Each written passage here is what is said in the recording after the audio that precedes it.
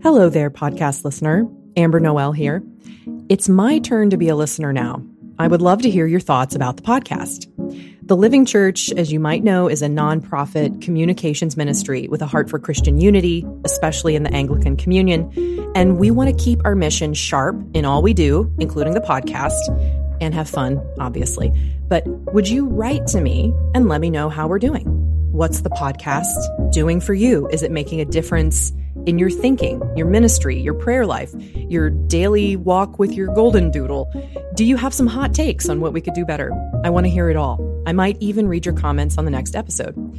There are so many great podcasts out there. I want to do more of what the Living Church is here to do and less of what it's not. So there are two things you can do to help. First, make sure you're following us from a podcast platform, Apple Podcasts, Spotify. Find us on the page and click follow.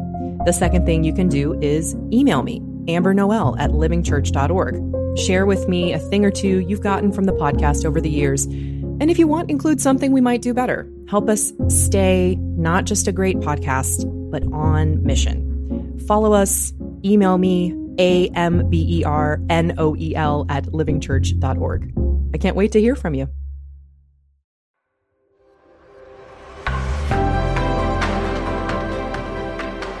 The Living Church, Catholic, evangelical, ecumenical.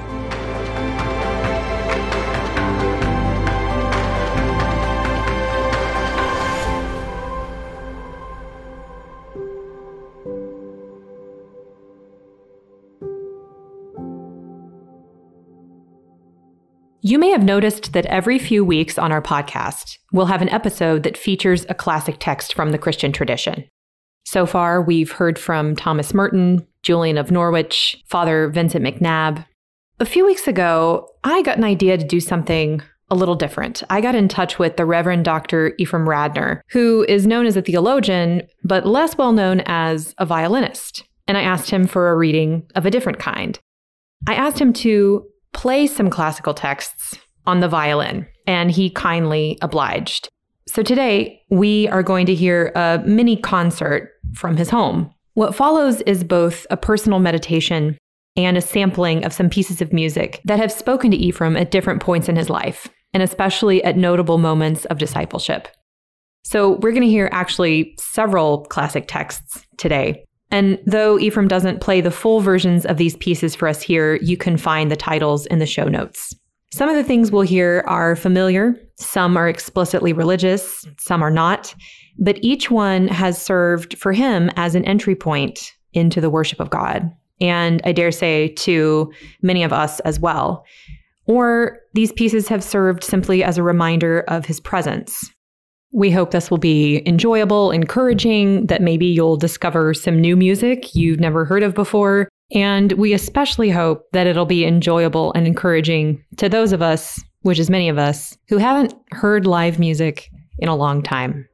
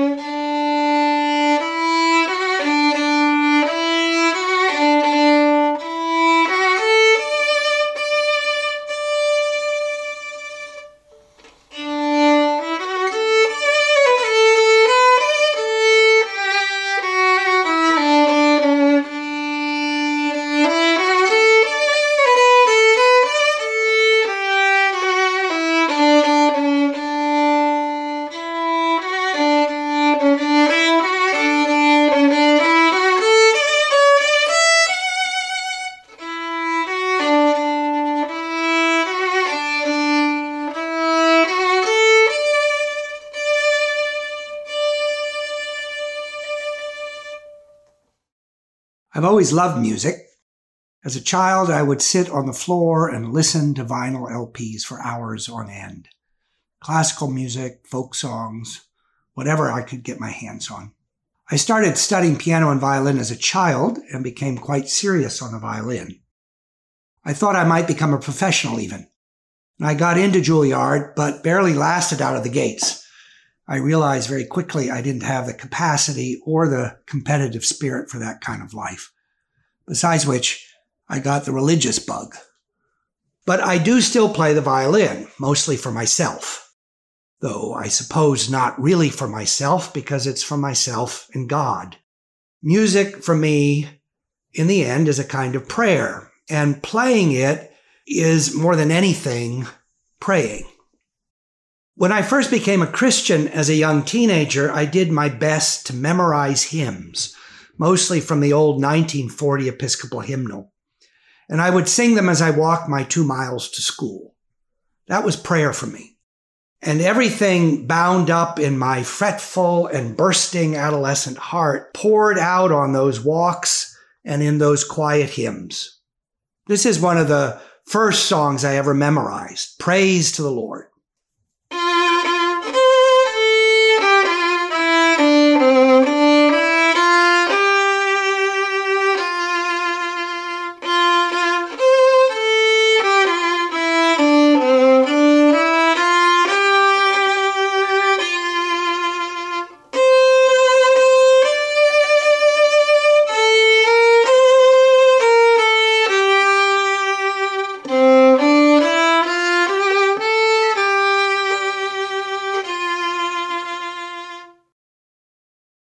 If there is a point of contact between God and human beings, to use Emil Brunner's debated phrase, it must be the human soul. God makes the soul, God tends it, takes it, judges it, saves it. Our soul has God's fingerprints all over it. And our souls are always talking, whether we know it or not. And when they're always talking to God, whether we realize it or not, which makes it all so important.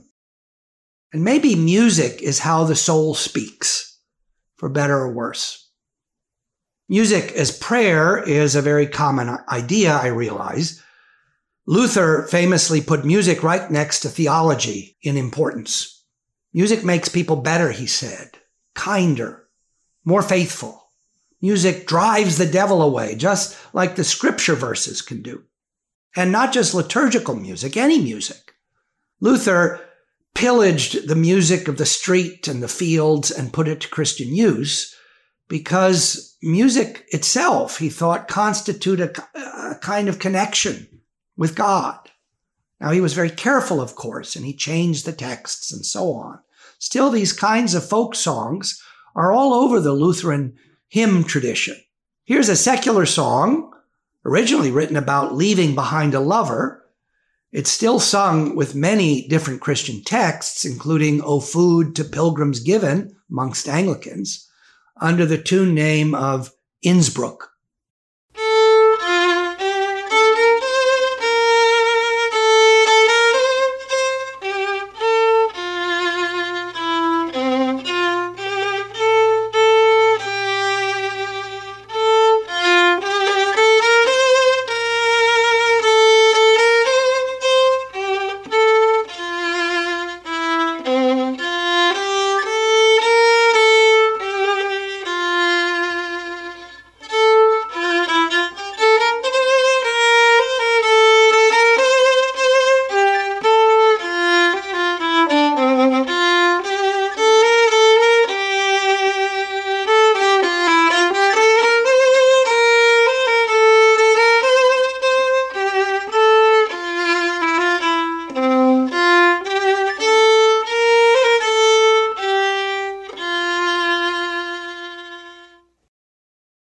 Any music is God revealing somehow. And for all his horrendous anti-Semitism, maybe Luther was closer to Jewish spiritual life in this regard than any of his contemporaries. In certain strands of Hasidic Judaism, melodies are seen as divinely revealed, given to holy people. And when you sing these melodies, nigunim, without words even, just the tunes, they are places where God shows himself to us and where we are exposed to him. Some have even thought that the whole universe is founded on certain divine melodies. There were 10 of them in some views. I sometimes wonder if Rousseau was right in any case when he argued that the first human language was music, not words. Words came later. So in Eden, then, the first sounds made by Adam and Eve were melodies. After all, when wisdom rejoices before God at creation, as we hear in the 8th chapter of Proverbs, the word rejoice is a musical word. It's what you do when you play an instrument, for instance. So the human soul that God makes sings before anything else. That makes sense to me. After all, Jesus sang, "The soul who is above all souls." Here is a Jewish Yiddish nigun for the prayer Modeh Ani. It's a prayer one says every day on waking up, thanking God for restoring your life, remaking your soul, as it were, after the nightly sleep of death. That is, when the soul is created, the soul sings.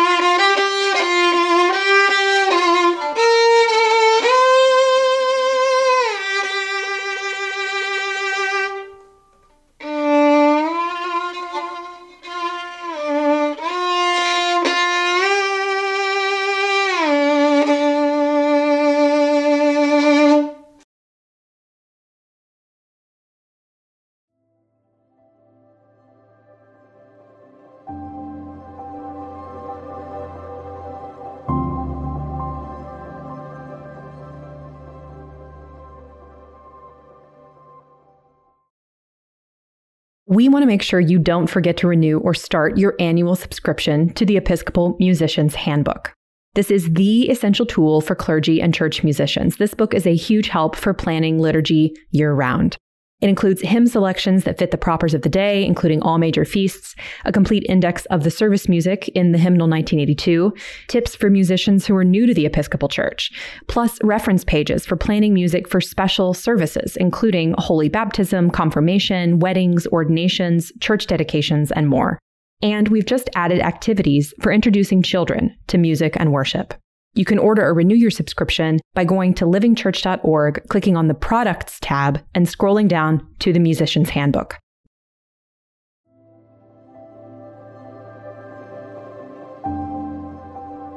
I still sing when I walk my few miles each day, and I do it as a form of prayer. Of course, I try not to let other pedestrians hear me, but in any case, I've been helped by the Hasidic master Nachman of Breslov. He founded an entire movement based in part on a kind of prayerful meditation known as hitbodedut, or seclusion. Nachman encouraged his followers every day to go off into a forest, say, and simply unburden their soul before God. Say whatever is on your heart, face to face with your Creator. Your hopes, laughter, cries, anger, worry. You didn't have to use words. And to this day, his followers in the Breslov movement use music to do this. It can be improvised or composed, but it's all a kind of charismatic outflowing of the soul. And of course, Christians have done this too. We can think of Hildegard of Bingen in the Middle Ages, or that high point of Christian soul speak in 19th century America, the so-called white and African American spirituals. The name is not an accident. These spirituals emerged not just from some similar musical sources, which they did, but they came from the common human soul speaking to God, common by definition. Now, there are some tools one could use for reconciliation in our day. Anyway, here's a spiritual, a kind of evangelical hitbodedut. Are there anybody here like Mary a weeping or like Peter a sinking? Call to my Jesus and he'll draw nigh. Glory, glory. The sung prayer, that is a revelation. It's glory.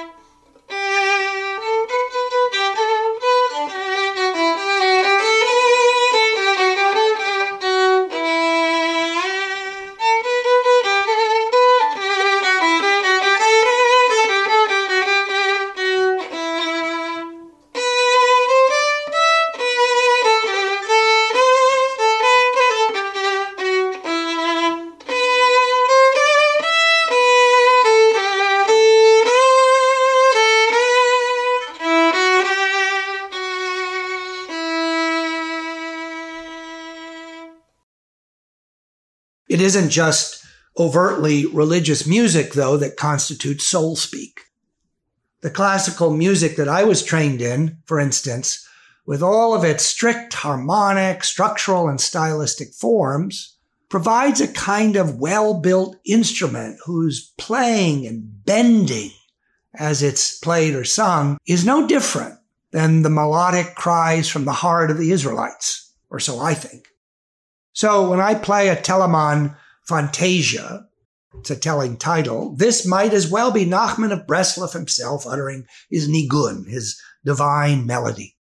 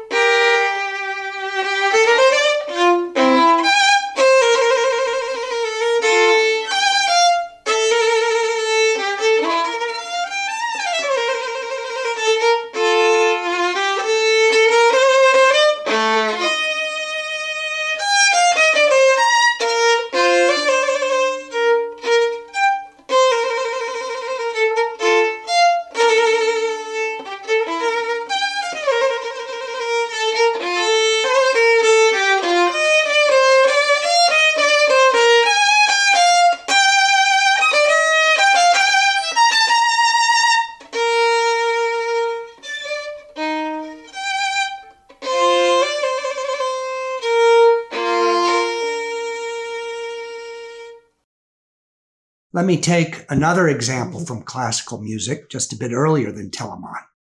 Heinrich Bieber was one of the greatest violinists of his era, a fine composer, and a devout Christian Catholic.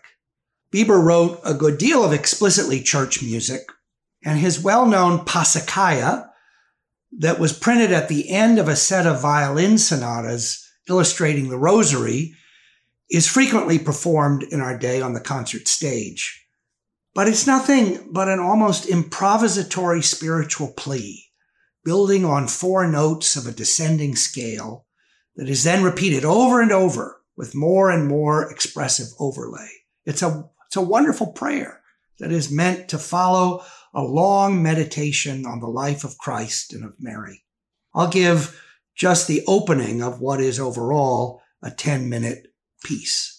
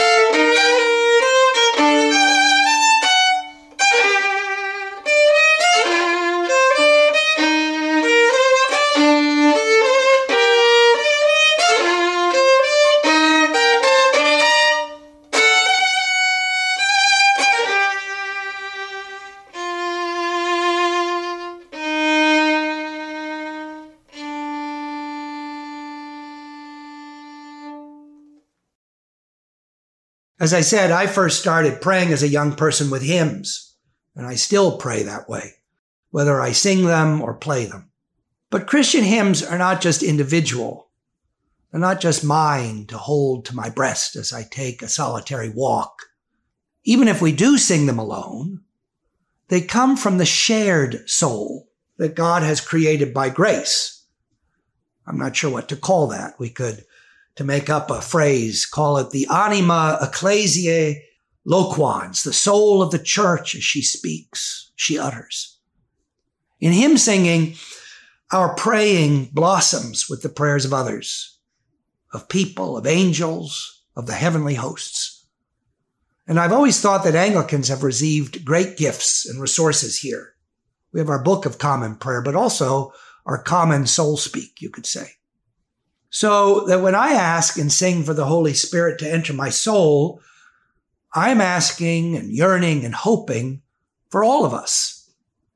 And I receive God's answer in the souls of others as much as in myself. If we want to get out of ourselves, we make music. That way, God puts us into the prayers of others, and we see him and meet him with them. Here's Ralph Vaughan Williams's melody for a prayer, originally written by a medieval wandering singer, "Come down, O love divine." And centuries and myriads of prayer thus are drawn up here in this one melody.